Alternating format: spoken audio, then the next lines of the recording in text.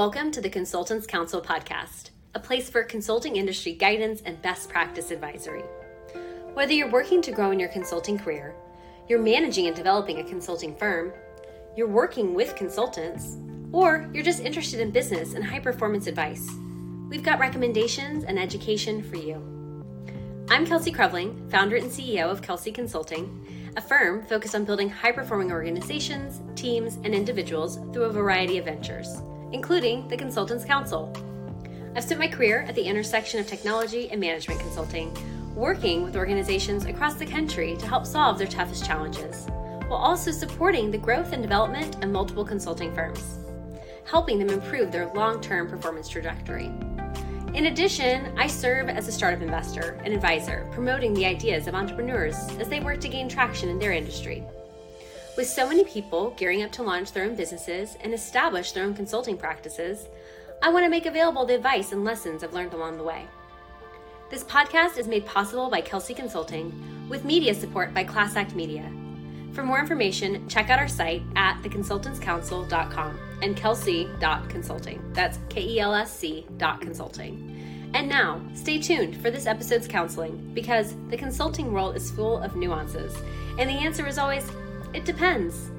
What's possible? Do more. Stop glorifying the grind. We, for some reason, love getting caught up in how busy we are. We think it's a badge of honor to just give it all and to destroy ourselves. For what? We think that no good thing can come to us if it's not hard. Stop glorifying the grind. Work hard, certainly. Do your best. Show up. Put forth your effort. But let's stop acting like it has to be awful, like it has to be so difficult and hard. Like if it's not just grueling, it's not any good. For years, I traveled extensively for work. I was on the road just about every week. There'd be weeks where I'd be in 2 to 4 cities a week. I didn't have much of a personal life because I was always traveling, sacrificing time with family and friends and important, engagements, etc., and not able to really put down roots. And, to a certain point, you're like, yeah, but I'm proud of myself. I'm proud of what I'm doing. I'm proud of what I'm creating. And yes, absolutely. There was a lot of good in that. There's also a lot of hardship. I've spent a considerable amount of time since then having to heal from that grueling lifestyle, from the challenges that it wreaks on your body and mind. It doesn't have to be that hard. When we let go of it and make space for what's meant to be a part of our life, good things come in. We then have the room to operate with a bit more ease, with a bit more delight, while pursuing the things that actually bring us joy. So I'm currently training for an Ironman Texas in April this coming year. To be determined how that's going to end up. It's one day at a time right now. It's a lot. But something that I was very adamant on when I set out and embarked upon starting this endeavor was that I was doing it because I love my body and my body loves me, and let's see what we can do together. Let's see how far we can go. Let's see what we can accomplish. But at no point in time do I want it to be painful. Do I want it to be causing injury or harm? If it does, then I will stop. I will cease that effort because it's not worth the damage that I'd be rendering.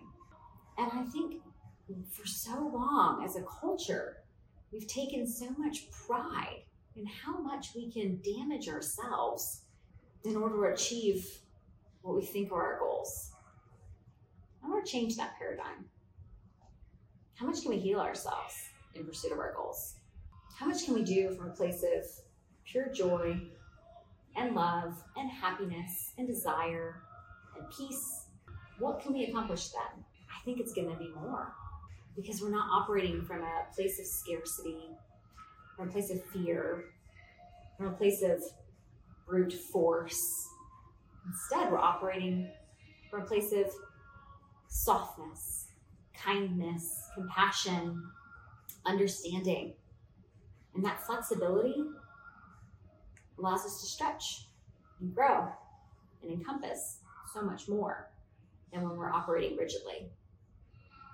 So, for all of you out there who are glorifying the grind, who are sacrificing your personal well-being, your lives outside of the work that you're pursuing, take a moment to take account of that, to see where you can take a step back to create more space so that you can pursue the things that you care about, so that you can be kind to yourself. How can you be kinder to yourself and to those around you? And what difference will that make in your interactions and in your results? I'm excited to see. And that's a wrap on this episode of The Consultants Council. Thank you so much for your interest and engagement. Let us know what you'd like to learn more about by writing in to info@theconsultantscouncil.com. Thanks to Kelsey Consulting for sponsoring this podcast, and to Class Act Media for the media support. And with that, cheers and all my best. Have a great week. And remember, what's possible? Do more.